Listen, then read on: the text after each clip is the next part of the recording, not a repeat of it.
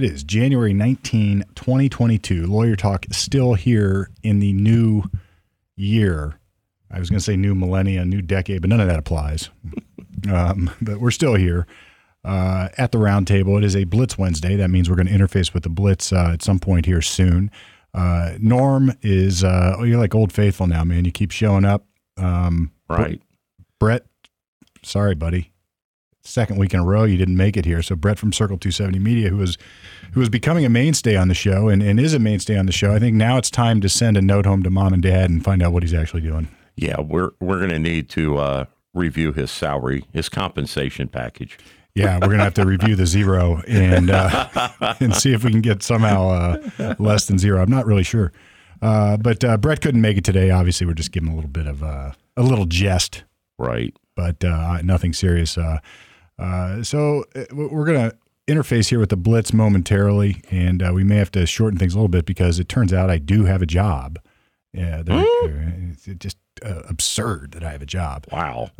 But I'm waiting to hear from a court whether I actually need to be at a hearing at 11.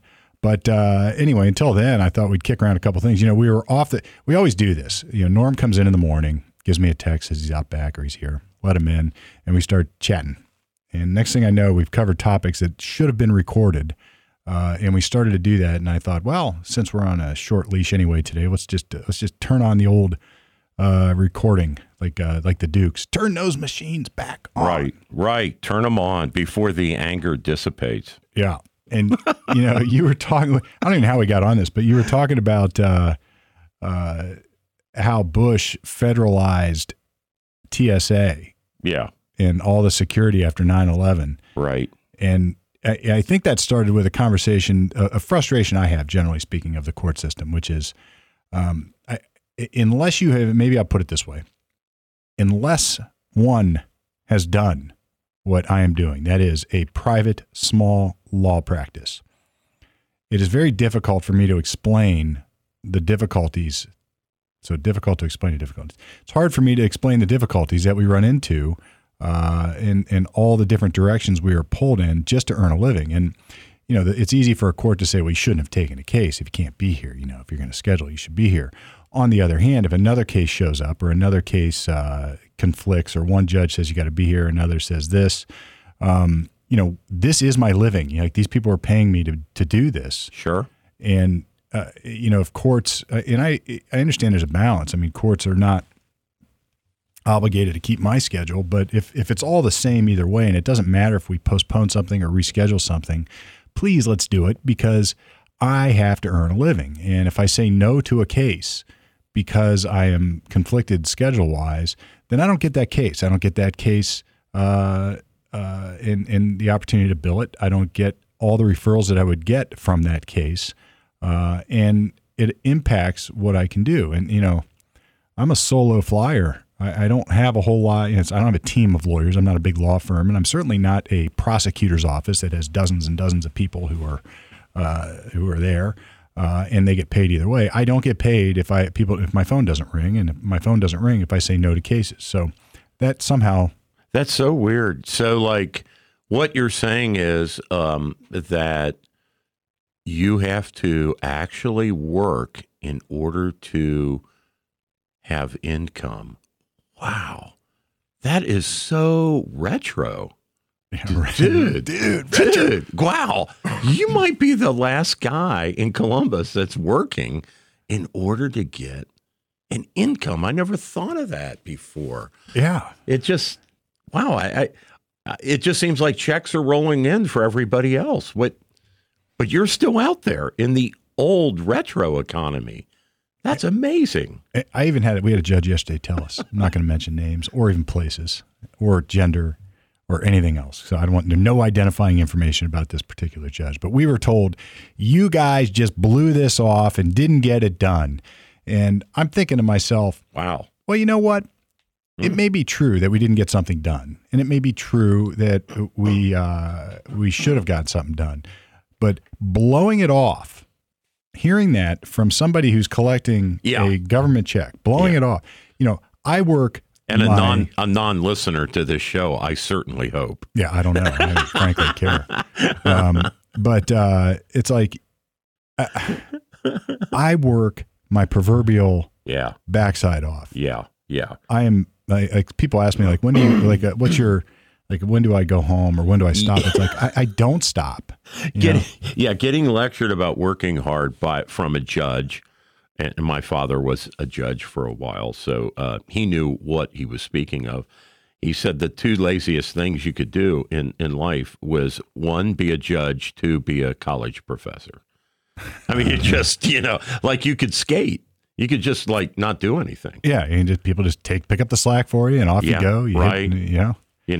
And I don't blame the judges for that. I really don't. I mean, look, you've got the job. It's a great job. Enjoy it. Do it well. Do it to the best of your ability. Oh, if you want to work hard, you could also be a judge. Yeah, of course. No question about it.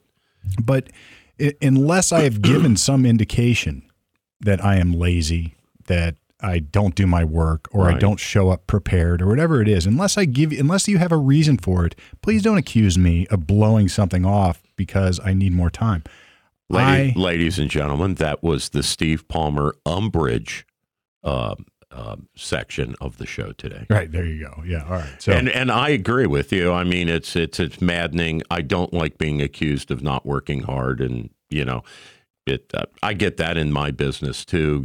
Somebody will order something for their to restore their old Capri, and they'll send me hate mail 15 minutes later if they don't have a tracking number, and you're just like, excuse me, but there is a stack, there is a queue of people who have paid for their orders before yours, and we take them in that order. Yeah, I don't know how else to do it. And if you blew it off and didn't do it, that I can understand. Like you got a couple weeks go by, you got nothing. Maybe a follow up would be appropriate. But it's like if you're in the queue and it gets done in due course, I mean that's right. That's fine. You've waited 35 years to restore this car, and all of a sudden you ordered something, right? Like you rolled out of bed someday because that thing is sinking into the earth, and the wife has said, hey Billy, either fix it or we got to have it towed off. So Billy orders a clutch from Norm and expects it to arrive later that afternoon, like I'm, Amazon Prime or something. Right. And it's like, how many people do you have working for you, Norm, to fill those orders, Well, I just, I fire customers all the time. I don't have any problem with it. If somebody's being ridiculous, see, that's the thing. You can't fire your judge. But if you're in retail sales and a customer is insane, you can fire them, and it's very satisfying. Now, and I can see the other side of this too. So the other side on your situation would be like if it's habitually delayed, and days go by and there's no contact. Well, then there you go. Fine, cancel the order. We'll give you your money back. Whatever. Yeah, it's all good. And like if I were to give a judge indication that I'm just habitually not prepared or I'm a bad lawyer or whatever, correct. But yeah. Otherwise, had COVID for 4 weeks. Slack. Oh, hey, nobody has sympathy for that. Is what I found out. It's just like because it seems to be like a built-in excuse now. Yeah, like you can roll out the COVID excuse. And that's true. And people, I'm sure, overplay it.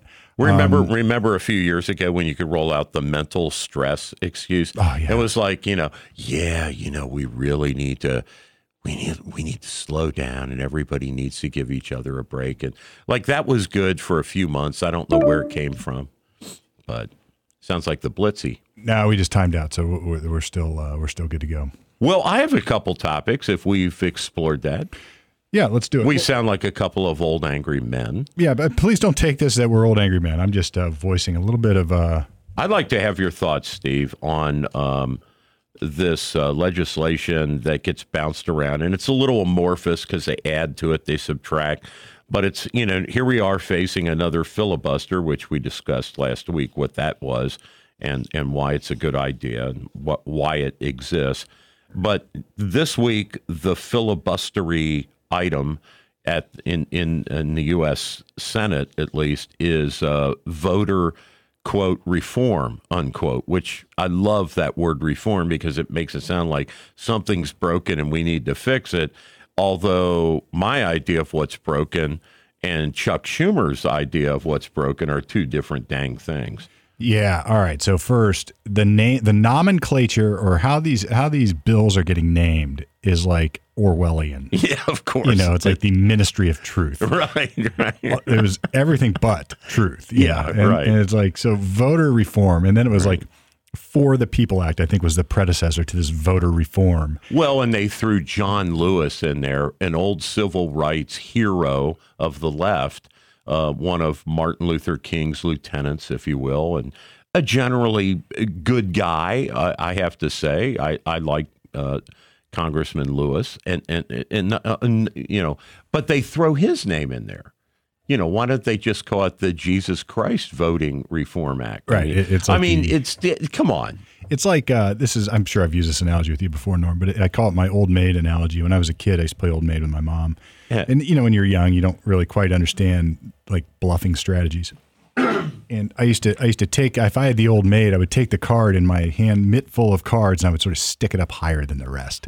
Like somehow I'm going to get the other side to grab that one. Like, here, take this one. Make it more convenient. Right, take this one. And, then I guess maybe later on I learned that if I stuck up a card that, if I stuck up the wrong card, or if I bluffed a little bit, like it was just like the 7, or I don't even remember what old man was. So it's crazy. And, I guess for me, the bottom line on these bills is the reality is we don't have a national identification device, card, chip, something that matches a human to a document that says this person is a citizen. So we have 50 states, and the big issue, it's federalism again.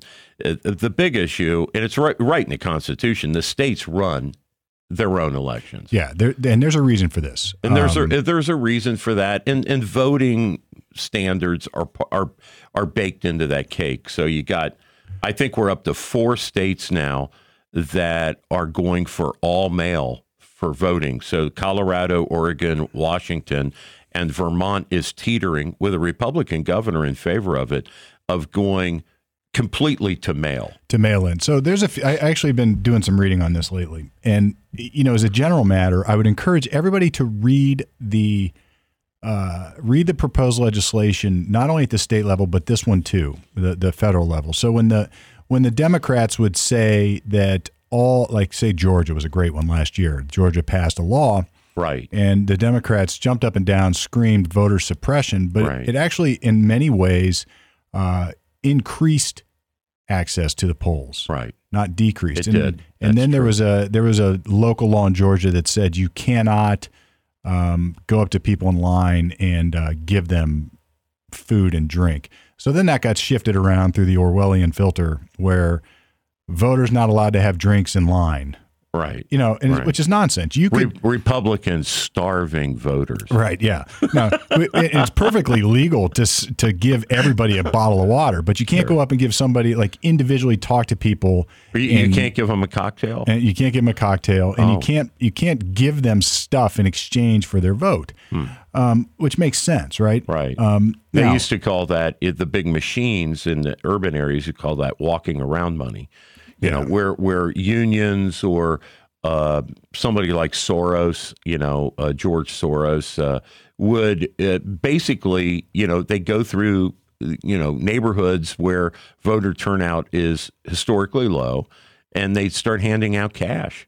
And they, jump on the little short bus, we'll take you to the polls, we'll feed you, we'll do this, whatever whatever it takes to get you down there. And everybody should read and research what the other party, I'm not picking one party in particular, but if you fall on one side of this, you should read and research what your party's position was when they lost the election. Sure. Or when they thought they were going to lose the election. And in this case, the Democrats challenged the machines in Georgia. Yeah. I mean, literally the same challenges, the same crazy challenges that they are accusing the Republicans of making, they challenged. Well, Steve, if you don't mind, okay. I realize I'm kind of pushing this, but that's because you're short on time.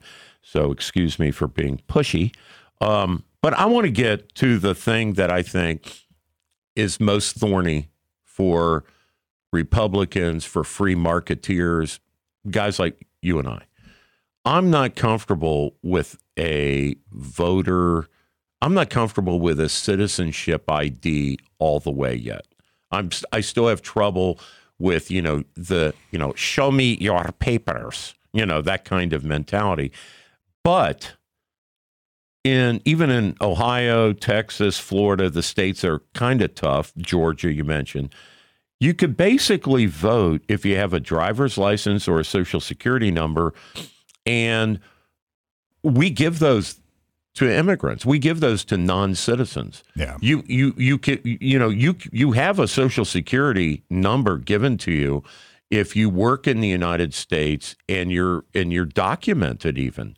You're here on a green card. You get a social security number. Sure. So, but you're not a citizen. So you come to, Monroe Township, pardon me, out in Licking County, or you go to your local voting place and you present a social security card or a driver's license.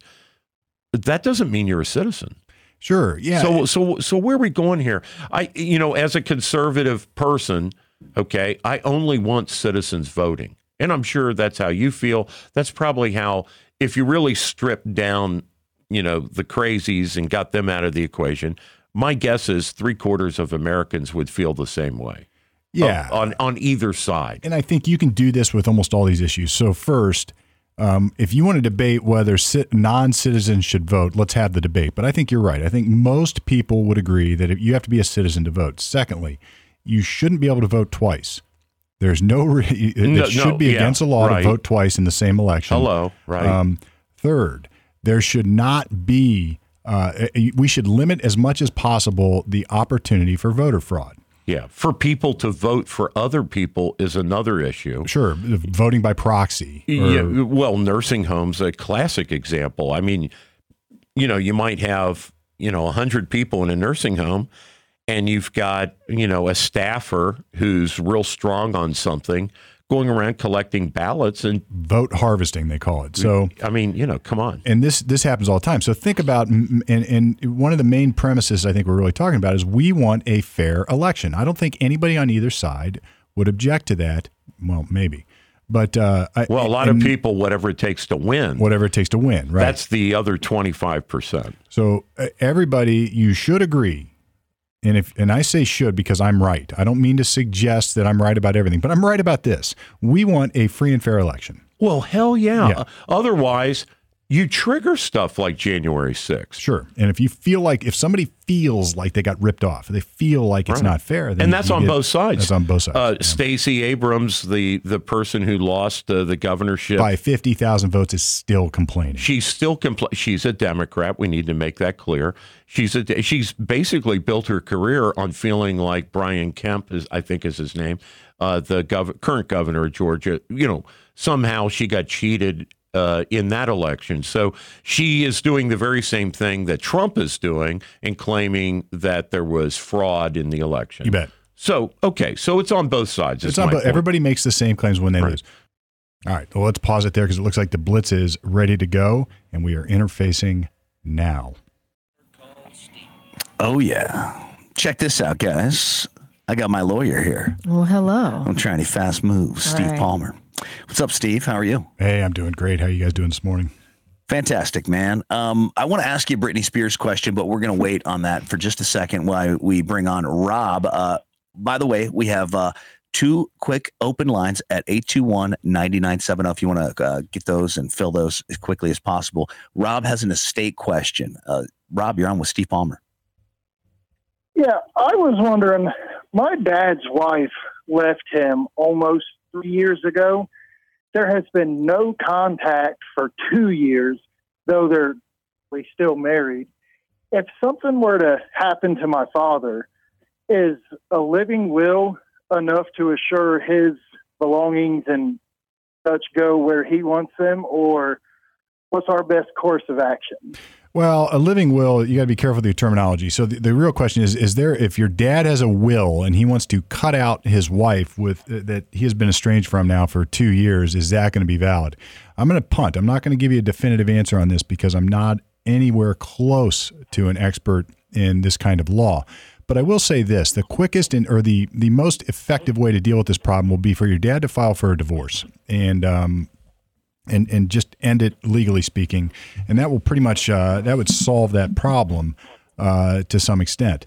The other thing you need to do is you need to call Jay Michael at 614-443-6262. Jay's an estate lawyer. He's a very good one, and he can give you some guidance here. But if you want to try to run this gambit without getting a divorce, without getting a definitive cut, then boy, it's going to be difficult, because I think as a husband or a wife, or if you're married to a partner, you have certain marital assets and certain property that you're going to be that you're going to have to deal with. And by statute, if there is no will, the wife is going to get the wife's entitled to half.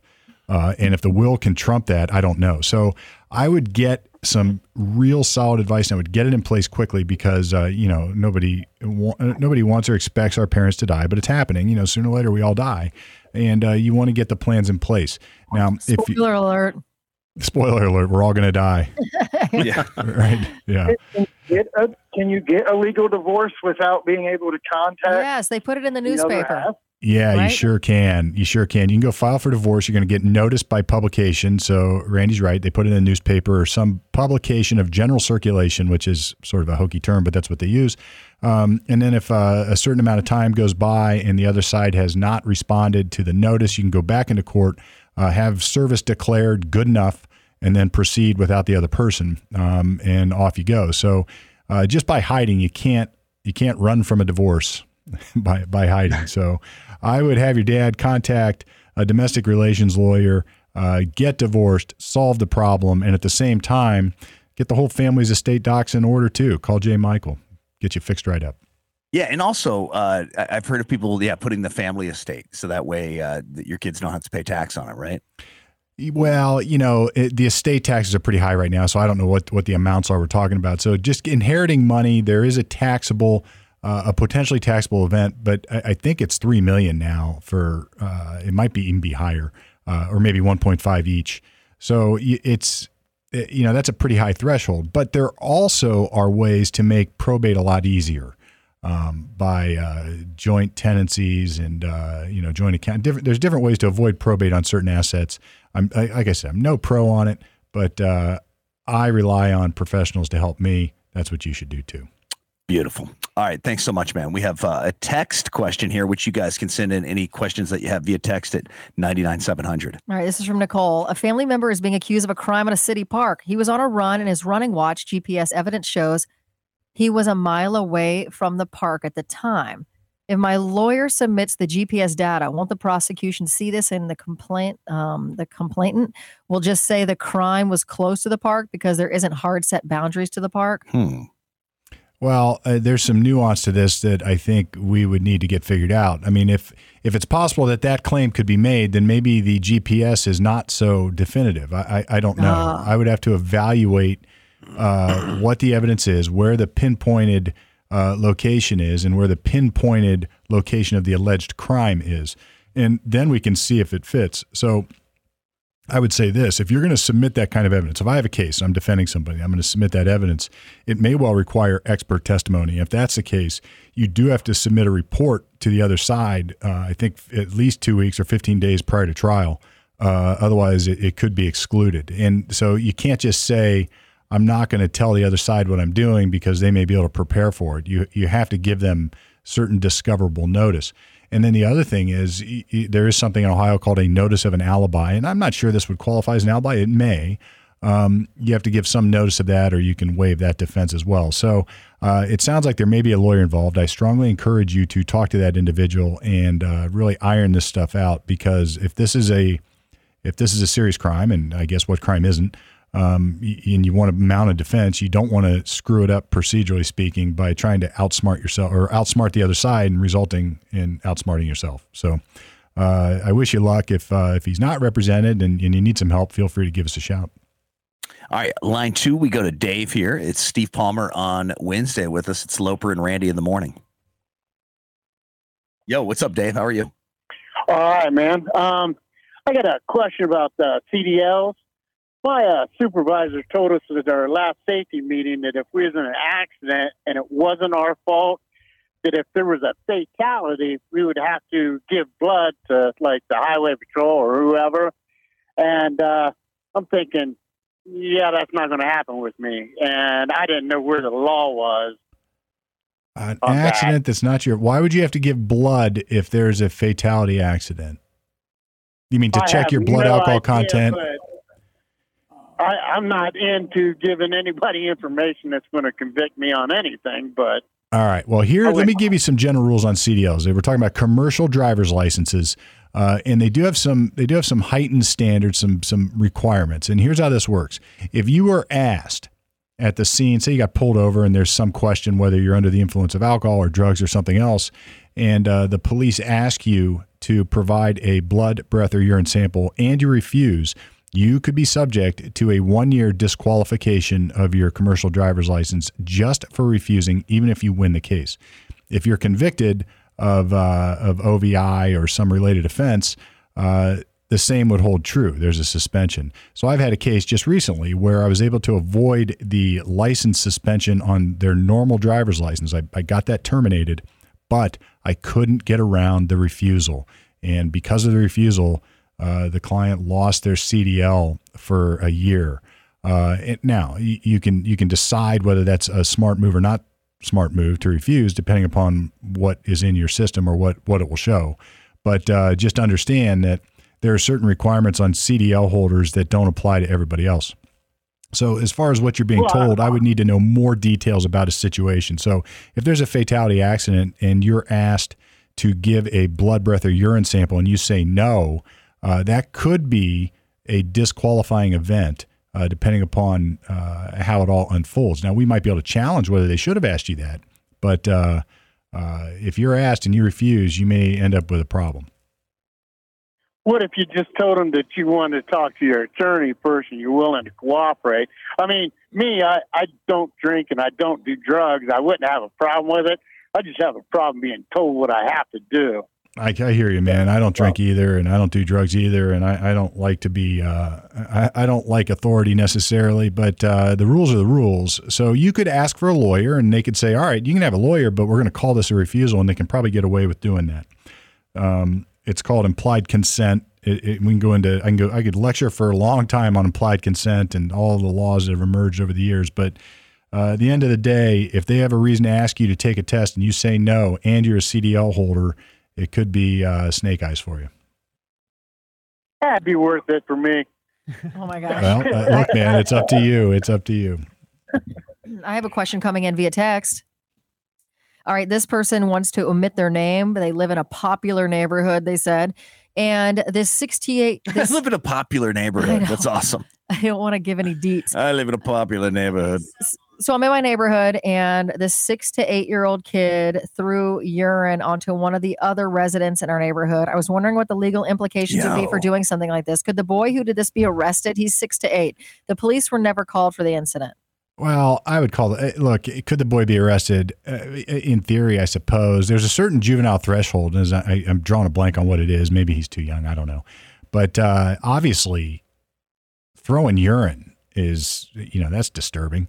It's premeditated too. It's not like you didn't know you were going to do that. Yeah, right. you peed in a cup or whatever you threw it with. Yeah, like if you're in jail, like adults in jail throw urine on guards, they call that felonious assault. It gets sort of it can get really sort of tricky. But I can imagine like the neighborhood dynamic where Mrs. Jones calls Mrs. Smith and says your kid threw urine on my kid, and Mrs. Smith says nuh-uh. You can just see the dynamic. But look, if somebody threw urine on my kid, if some other kid threw urine on my kid, I'd call the police. I would say, we got a problem. There's somebody hucking urine at people out there. We need to deal with it. Or I would want to know more. I would certainly want to know more. Whether the kid could be arrested, I don't know. That would be up to the police. He definitely needs a talking to. Yeah, some punishment should occur. That's way over the top. I mean, there's definitely something that's like, something's going sideways, and it's going sideways right now, and you might be able to catch it. Hopefully it's not the urine.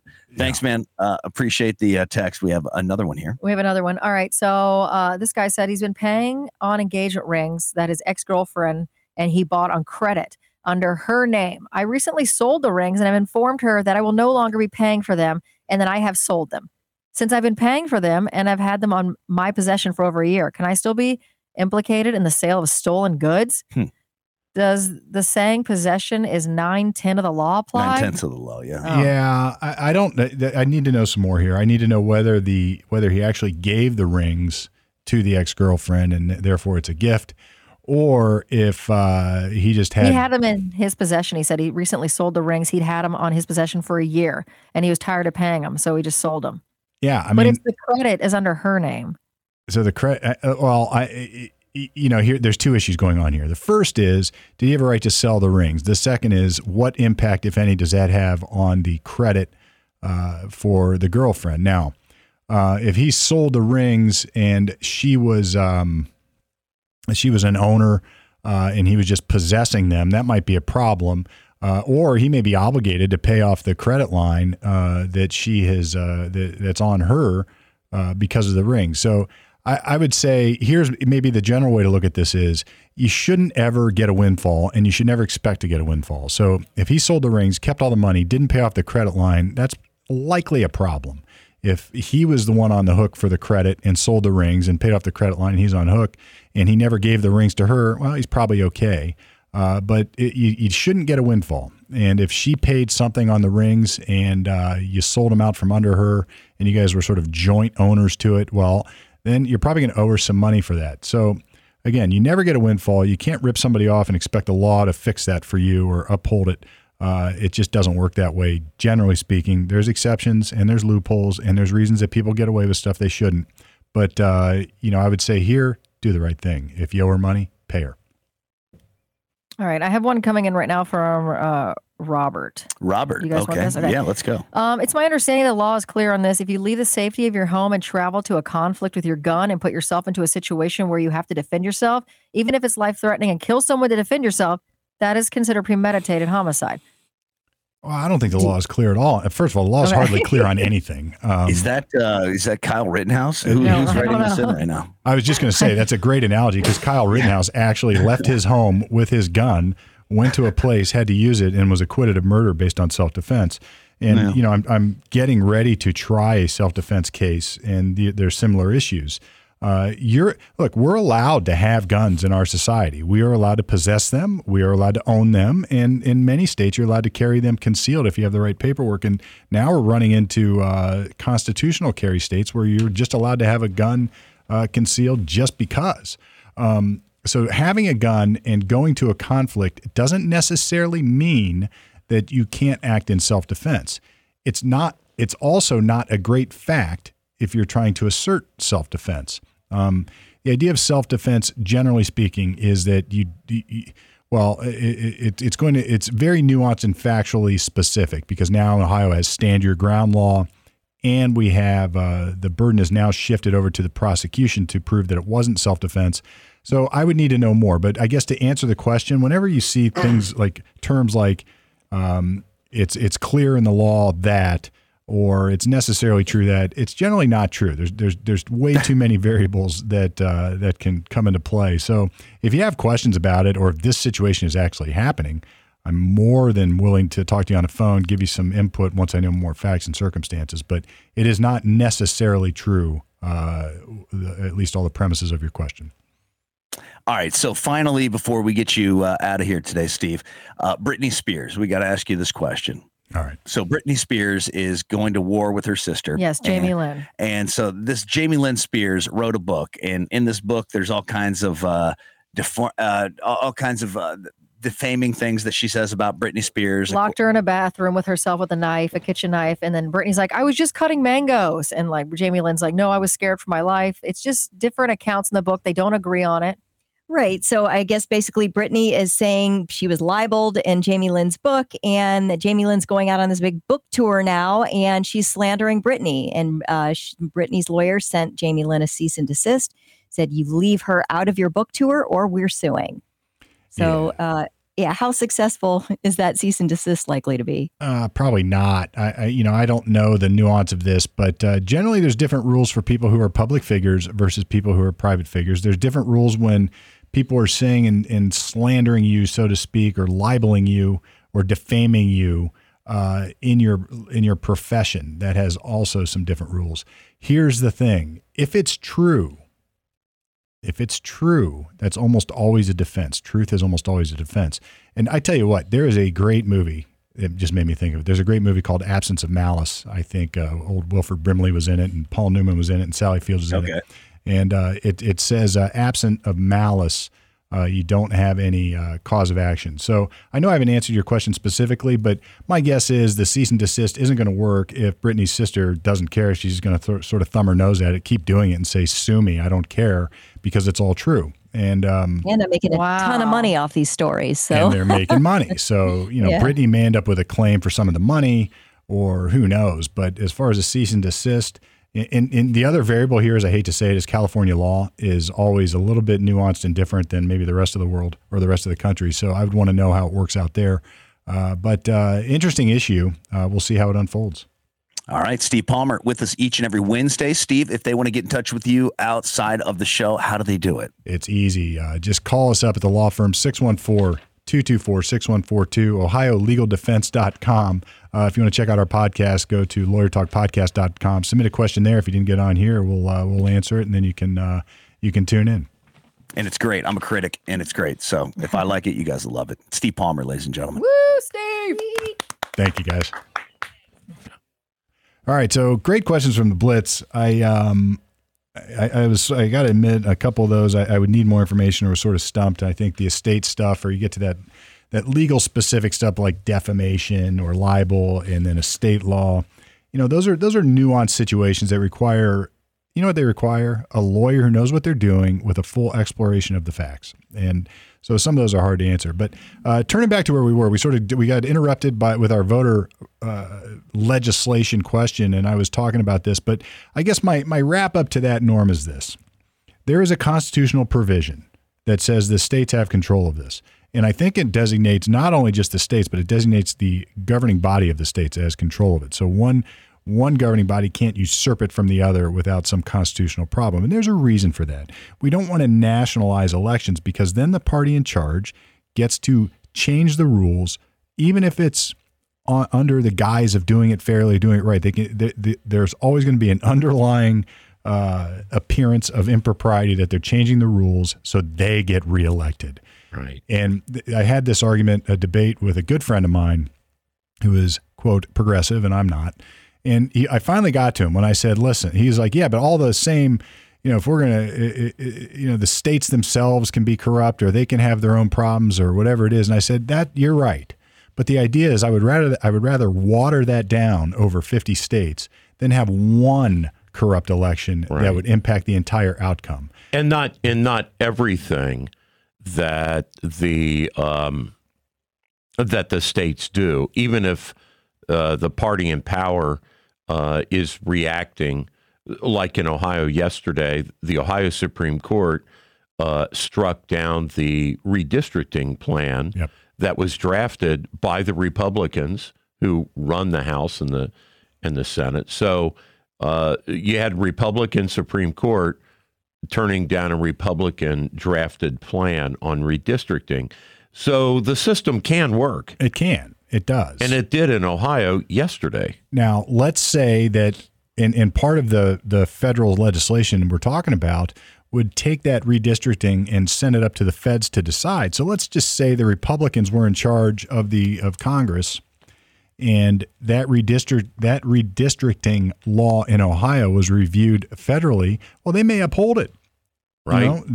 It upsets the balance of powers. It upsets the checks and balances that are naturally in place. Right. And it puts all the decision making into one party's hands. Right. And that always it scares the crap out of me. And then you asked me, I think off the air, would this be struck down by the U.S. Supreme Court? I think it would. I think this kind of legislation is unconstitutional. There's a reason we want the states to have control over the elections in their states. Yeah. There's a reason we have the Electoral College. There's a reason that we don't have popular vote in our country. Yeah. Because there was a time that if you had popular vote in our country, we'd still have slavery. Right. And it's specifically addressed in the Constitution. It's not murky. Correct. Yeah. There's a provision. So I guess for me, just my final thought on this is people interested in civil rights, like you, like me, that believe in freedom, believe in the government keeping its nose out of our private business. It's difficult for me to conceive of having papers to prove who I am in order to vote. But I would think, when I think of all the other activities in our society where I have to prove who I am, whether it's getting on an airplane or whether it's getting a driver's license or whatever it is, I have to take some steps to prove who I am. And none of those are perfect. I can get on an airplane, and fake that. I can get a driver's license and I could fake that. But I think of all of our activities that we do in life, I think voting might be the closest thing to secular religion, something that we owe each other complete and total honesty about, and complete and total confidence needs to be present in our voting system. And if we don't have that, then again, we're talking about the chaos. Bush v. Gore, Stacey Abrams, Trump, and Stop the Steal. And all of that is because left or right, people don't have confidence in the current voting system. And I think it all comes down to proving who you are at the time of voting, whether you mail it in, whether you're there in person. We need some way to prove who we are and that we are citizens. Yes, no. And there's some nuance to this that are really, really scary. For instance, mail-in voting. I think in Georgia, the signatures have to match, right? Right. But only match one of the three signatures. The three signatures: your initial registration, your request for mail-in ballot, and then your mail-in ballot. Sure. As long as it matches one of those, it's good enough. Yeah. Well, think about that. Right. What if it matches your request for mail-in ballot or request for absentee ballot, but not the original registration? Like, that's an obvious problem. That vote gets counted even though it doesn't match the original registration. Yeah.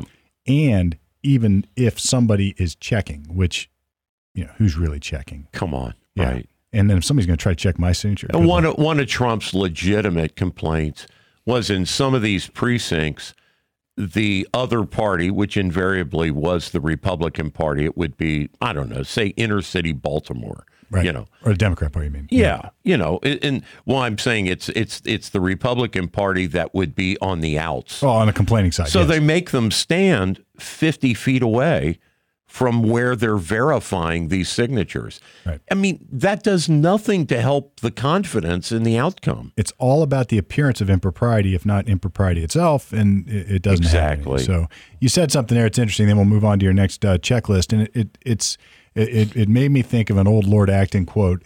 At all times, sincere friends of freedom have been rare, and its triumphs have been due to minorities that have prevailed by associating themselves with auxiliaries whose objects often differed from their own. So I get what they're saying is that we have to protect freedom at all costs, even if you disagree with the outcome of what's going on. Right. And the other side would use this in support of their cause, but it's a misnomer to do it, or it's a misapplication of the quote. Right. The idea is, like, I am cool with an outcome like the one you've talked about recently, or the one you just talked about, the redistricting. The Republicans tried to redistrict. The Republican Supreme Court struck it down. I'm cool. Yeah, they did their job. They did their job. I'm cool. Yeah. I would never say we need to change the composition of our Ohio Supreme Court in order to get that legislation through. I do not believe in doing that. Right. I don't believe in doing that at the state level or the federal level. Yeah. Because it matters to me. Yeah, packing the court. I mean, yeah. Exactly. Yeah. So suppose the Republican Supreme Court had said, okay, you did it right. We reviewed it and you did do it right.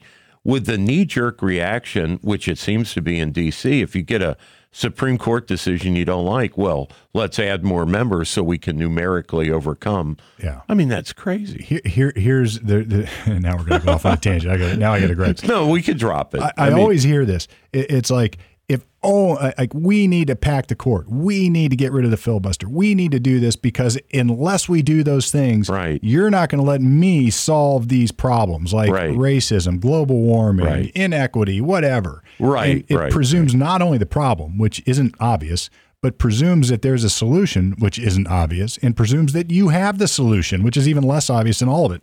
And so the idea to get rid of safeguards that have been in place since the inception of our country, so you can fix global warming, or during the continuity of our country, filibuster. Sure, I mean, that developed after a few years. But the alternative to the filibuster is Mr. Smith goes to Washington. People just stay up all night talking. Yeah, well, right. So it's like that replaced sort of. I mean, on the Voting Rights Act or reform, quote unquote, on this legislation, Schumer's actually proposing to Kyrsten Sinema and Joe Manchin, the two holdouts on the Democrat side, that. Oh, no, okay, we'll leave the filibuster in place for everything but this bill. Right. So he's trying to carve out an exception for voting. When the subject is voting rights or voting reform, then the filibuster. So you could do that to every issue. Then it's a meaningless thing. It's a logical fallacy called a slippery slope. Yeah. It has no end. So off we go. Off we go. Last week's show, I just mentioned, fuzzy memory and all that Benjamin Franklin in particular and the other founders, John Adams, prepared a handbook for delegates at the 1787 Constitutional Convention. And in that handbook that he prepared, it was actually 3 handbooks or 3 volumes, but in that handbook, he and Franklin included, my memory was good that day, last week, the Iroquois Confederacy, which was founded in 1142. So we are not the longest lasting representative government in America. The Iroquois Confederacy lasted from 1142 until at least 1800.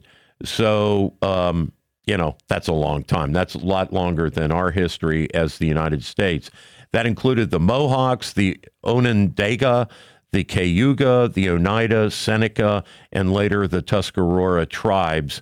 And what they had was a multi-state government, federally structured, but each state, each tribe ran its own affairs.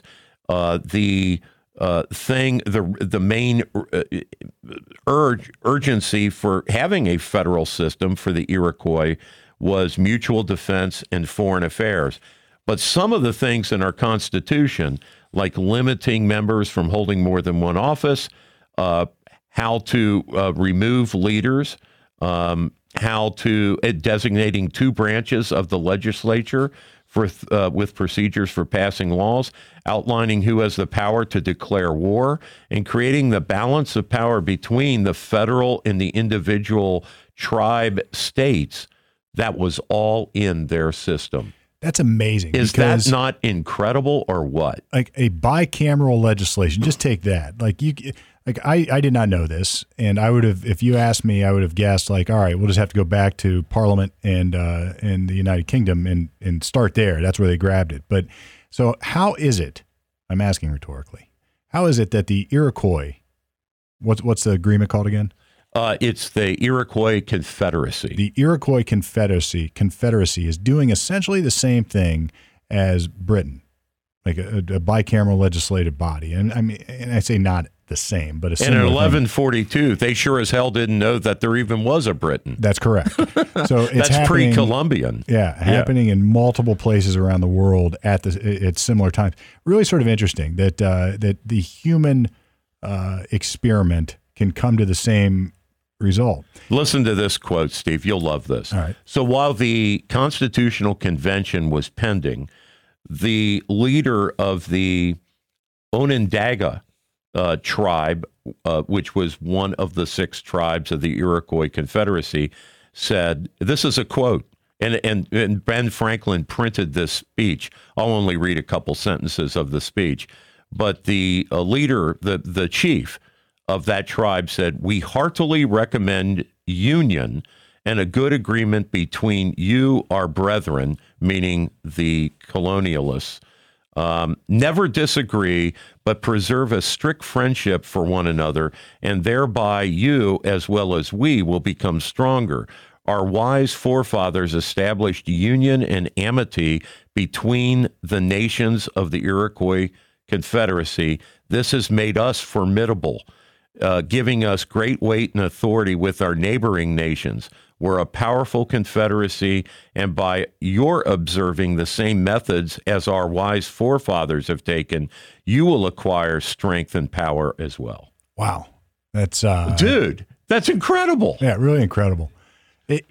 Anybody, this Ben Franklin printed that. That's crazy. And you and I both have discussed this book that we've read, but what it did, it opened my eyes, maybe for the first time, if not again, to how incredible the founding fathers really were. Yes. And with all their flaws and all their warts and all their whatever. Right. But,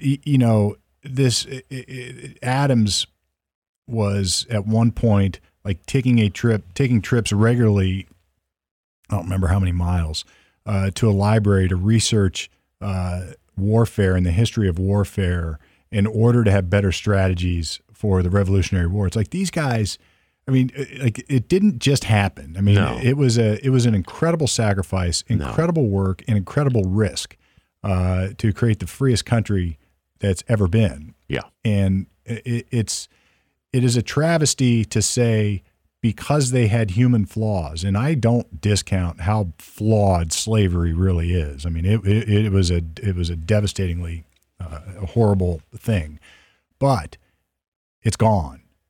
And we need to whatever we need to do to get moving past it, let's do it and enjoy the freedom that our founders created for us. Well, going from something that gives us both a lot of intellectual pleasure to think about, the strings that were all brought together to weave the Constitution and where all those antecedents came from. It's such a wonderful thing to think about and study, to something that's a little bit more depressing. I hate to bring this up, but it's in the news. The Heartland Institute and the Rasmussen Polling Organization just concluded a poll. They did the survey on January 5th and came out with it a week later. So we're getting to the results now because it's now being reported by the AP and other media. But some of these statistics are shocking. So they polled 1,000 likely voters, whatever their polling standards are for a person who's likely to vote in the upcoming election. These percentages are mind-blowing. 75% of registered Democrats trust Fauci versus only 21% of Republicans. 48% of Democrats want to fine or jail anybody who questions or talks down the effectiveness or the need for vaccines. So that's almost 50% want to jail or fine. On social media, if you say something, they want to jail or fine you. And it gets worse. There's one here that's coming, I think. There's one almost insane. It's almost insane. 47% of the Democrats want tracking of the unvaxxed by chip, by passport, some way to keep track of the unvaxxed. 55% want a fine to be imposed on the unvaxxed. And this one, this is just 59% of the surveyed registered Democrats want to confine unvaxxed people in their homes. Of that 59%, 45% of them want the government to go one step further and actually round up the unvaxxed and put them in facilities, internment camps. Yeah. Yeah. Yeah. 45%. Nearly half of the Democrats polled want the government to round up unvaxxed people. Now, I like all polls and all stats. I take that with a grain of salt because I would only hope. Well, it's only 1,000 people. Yeah, so only 1,000. Right. So we don't know how much of a representative that is of the entire Democratic. Right. Are they party. all in New York City? Whatever. Yeah, exactly. You could drill down and try to figure it all out, but to the extent anybody would support that, it's mind blowing. Utterly mind blowing. Why don't we just have leper colonies again? Dude. And it's not even that. It's actually even more mind blowing than that. What's incredible is that if you're not vaccinated and you're not sick, they want to put you in jail. Yeah. What's disturbing to me about those stats is the mentality that gets a person to answer a question in that way. Yeah. There must be incredible hatred in their heart. It's this. No.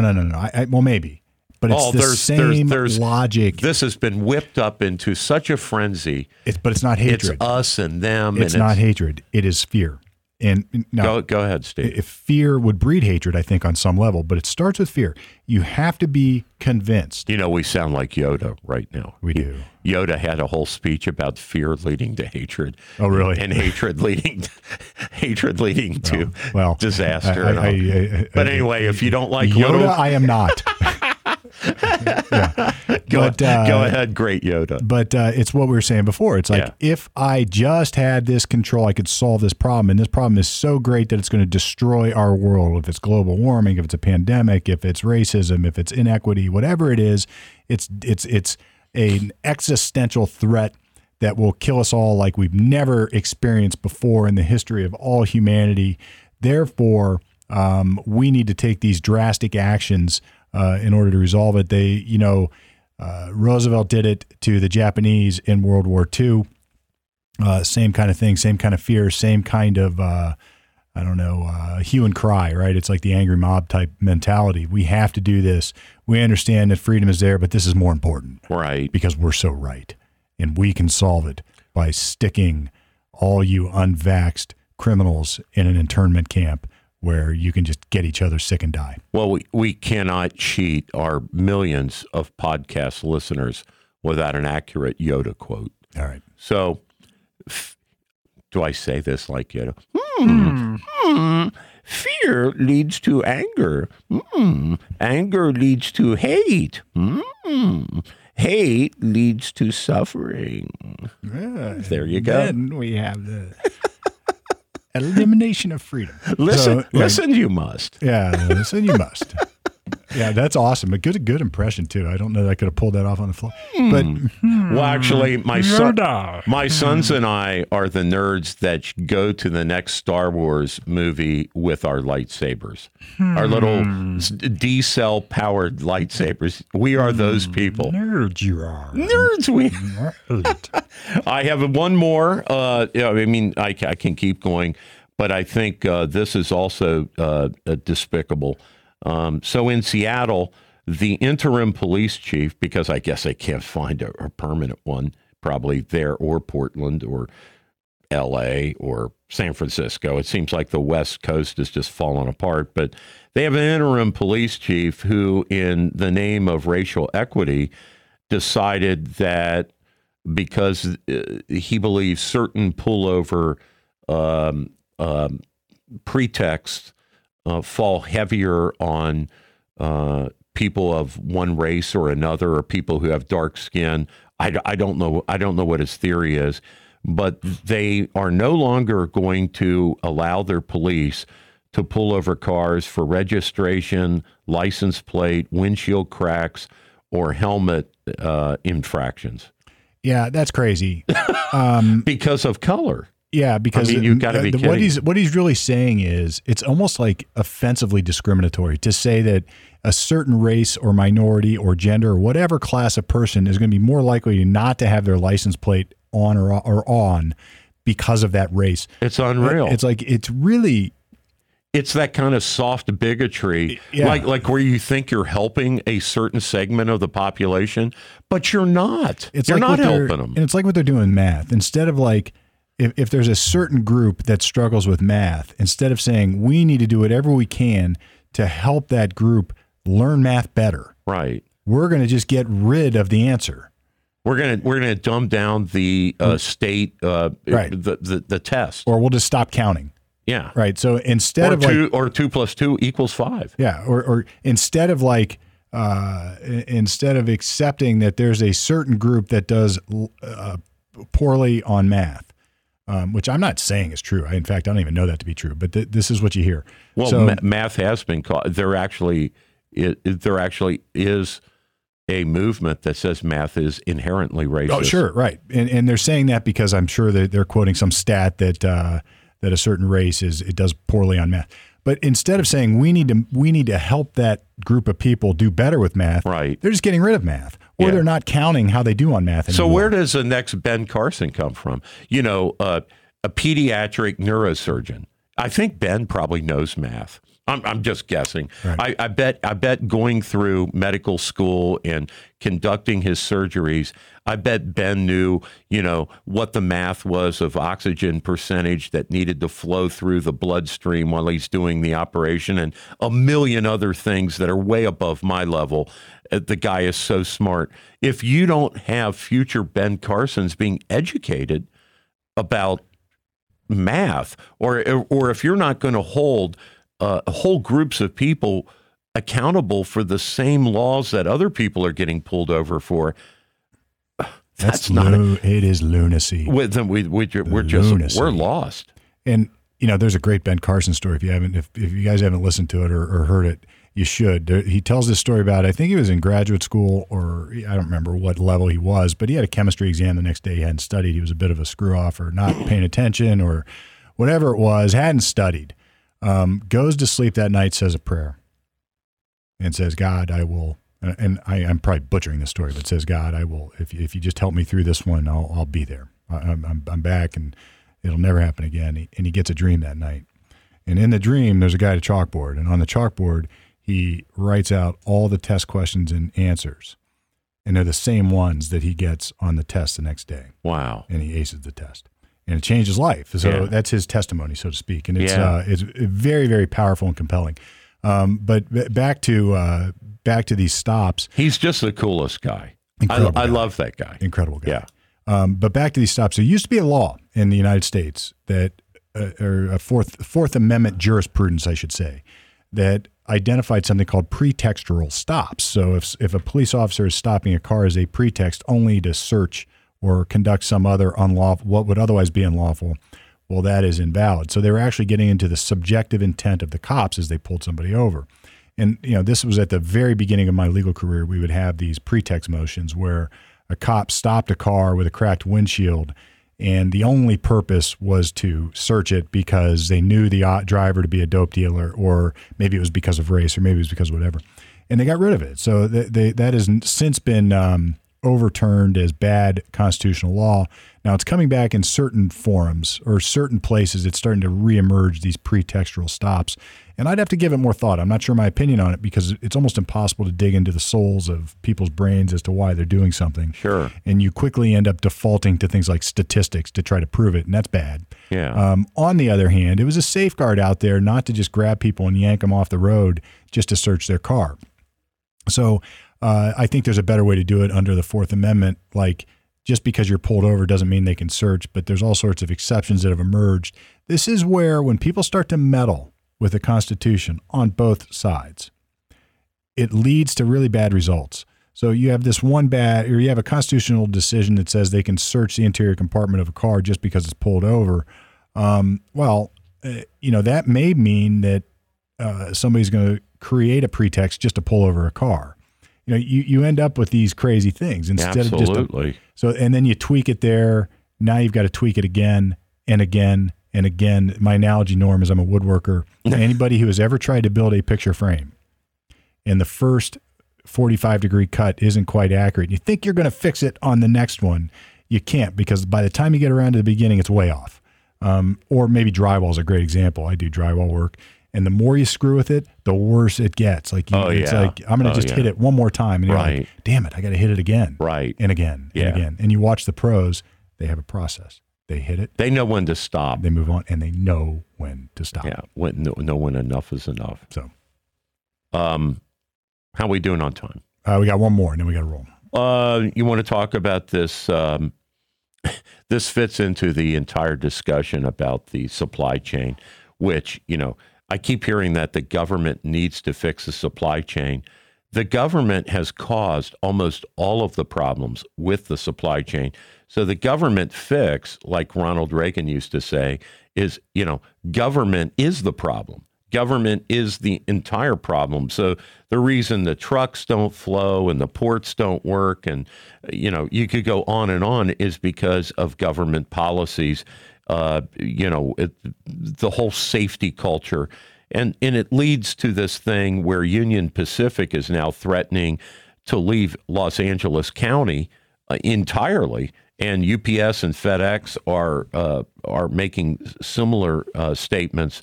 And the county prosecutor, this George Gascon guy, who's quite insane, has reacted to Union Pacific. Union Pacific, just so people know, on a daily basis has almost 90 to 100 of their train cars being compromised, being looked into and robbed. And you could see pictures on the internet if you want to take a look. The train tracks in LA are just a swath of debris that have been pulled out of the cars and picked over to get to the good stuff. It's almost a 400% increase of train car robberies over last year in LA County. And Gascon says, well, the role of government shouldn't be eye for an eye.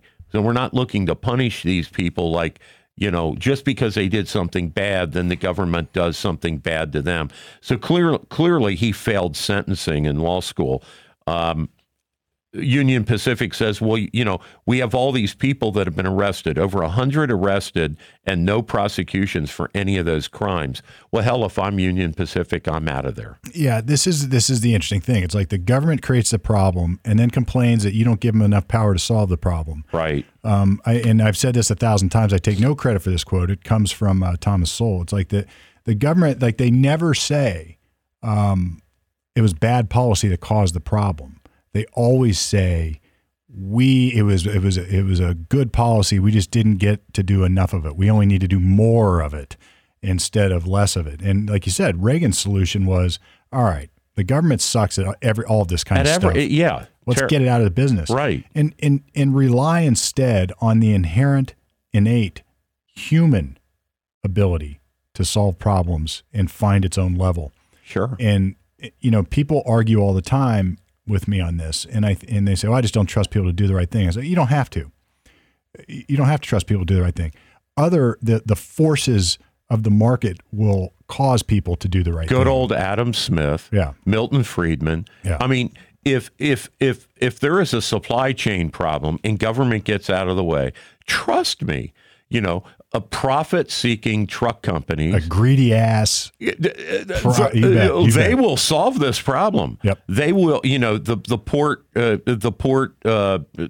companies that operate the cranes and hire the stevedores and the dock workers, they'll solve these problems. And what we're seeing right now is a classic example of the opposite. So I read an article, it might be a couple weeks old now, but Biden said something like, well, the reason for the meat shortage is the gouging by the meat or the producers. Yeah, Elizabeth Warren also. Yeah. And it's right. like, ridiculous. All right, well, without saying or without even exploring why their prices might be going up because they had to slaughter countless animals and couldn't feed them during the pandemic and it wasn't worth it. It's like all these other things that caused the problem. Right. They're just blaming the greedy meat producers for upping their rates for the first time in how many years, right? So all of a sudden, and they did that to the oil companies. Same you could go oil, right down the list.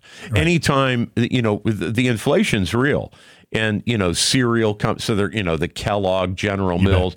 Oh, they're screwing the people. Oh no, they're not. The costs are going up. Right. And instead of the government saying, all right, we realize that we screwed this up. We pumped way too many dollars into the economy. We printed more money than we should have. Right. We took too much control, and now it's out of control. Instead of saying, and we jacked up energy prices. That's the biggest thing. Artificially caused energy to go up, all of it. Instead of saying that, they're saying, no, it's these other greedy people that are causing the problems, Right. and you need to let us do more tinkering with the economy in order to fix the problems that we create. It's a picture frame. It's a Right. drywall. It's picture frame. It's the same thing. Right. The more we tinkering need to you pass do, a law. We need Yeah. to pass a law.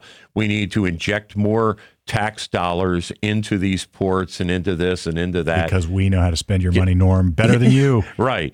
Well, rather than let the private companies dredge so the ports are deeper or add more cranes or whatever, they're going to have a commission, and then the government's going to provide low interest loans, but with all kinds of ridiculous terms, and it'll have to be green and carbon neutral, and they'll just tack on all this crap, and they'll finally get that crane about 20 years from now. Back to where we started. It is the administration in a court system implying that they know how my business works. Right. And then drawing conclusions that are based on zero information. Right. And saying they could do it better. Yeah, the government did not build the railroad system. True enough, they provided the right of way, which is under the Constitution. They're allowed to, taking with fair compensation. But they didn't build the railroads. They didn't build the transit systems. They didn't build the elevateds in Chicago. They didn't build the tunnels in New York for the commuter trains. Government didn't do any of that. They gradually took over and nationalized all of those things. And screwed them all up. Yeah, just totally screwed up. Instead of letting market forces work. Look, there's a lot of smart people in the world. I don't care what's between your legs, what pigment is under your skin. I could care less. There are lots and lots of smart people in the world. Let those people do what they do. Get out of the way and let them do what they do. And if you are so pretentious and so self-centered to think that not only do you know all the problems of the world, but you can solve them only if you had more power, right. Well, then shame on you. Look in the mirror and start taking stock in all the dumb things you've done in your life. I do it every day, and it makes me, I cringe at all the stupid things I do every day. Well, look at the bumpkins that Biden and the Democrats, I hate to say it, and the Republicans have passed. Well, look, we can go back to Bush and talk about the same. Yeah, they've had lunacy. They've had bumpkins too. I right, mean, the Texas Cowboy, like some of Trump's picks were nightmares. I mean, right. I mean Trump had some complete idiots in his cabinet at one point, but Pete Buttigieg. Okay, so South Bend, Indiana is what? 100,000 people. It's a college town. It's a college. 100. They have like one bus stop. 100,000 people, and he is overseeing, as Secretary of Transportation, he's overseeing a 60,000 person, bureaucracy. And he's never done anything. He's not. Norm, it's ridiculous. I don't think it's possible to have a person who's qualified for that job, let alone Pete Buttigieg. I mean, and then what did he do? He checked out for paternity leave or something for like 2 months in the midst of the worst supply chain transportation crisis the country has ever seen. Where he could have gotten rid of regulations that are holding things back. Right. Let the trucks run. Yeah, right. Let them run. Suspend some of these, the nanny state stuff that we do to truckers, that we do to the ports. Just suspend it. Go ahead and let them revert to, some practices that you may judge are a little less green or a little less safe or whatever. But they have insurance companies. They have the private sector has guardrails and boundaries built into the cake. They are willing, they being the people who want to cram this down, they're willing to call the private businesses greedy, but not themselves. No. Right. And that's the difference. And I'll tell you one more thing to anybody who would say to me, well, you're just suggesting you can solve the problems. No, I'm not suggesting I can solve the problems. I might be pretty good at identifying problems. I might be pretty good at thinking through issues once they get to me. But what I am saying is there are people out there smarter than I that can solve these problems, and they don't get elected to jobs. They have jobs. They're private citizens. Right. They come in all forms. Right. They come from all countries. They come from all genders and all nationalities.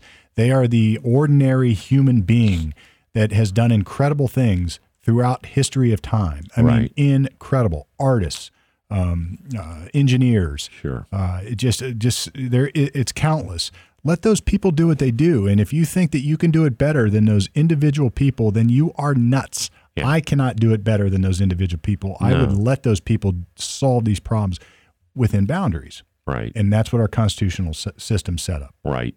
So Amen. That's my rant for the day. Yeah. Well, and the kicker is I saw some video on the internet the other night of the nominee or putative Nancy Pelosi's pick for the House Transportation Chairman is Elizabeth Holmes Norton, who otherwise I'm sure is a wonderful lady. I'm sure she's very nice, very sweet.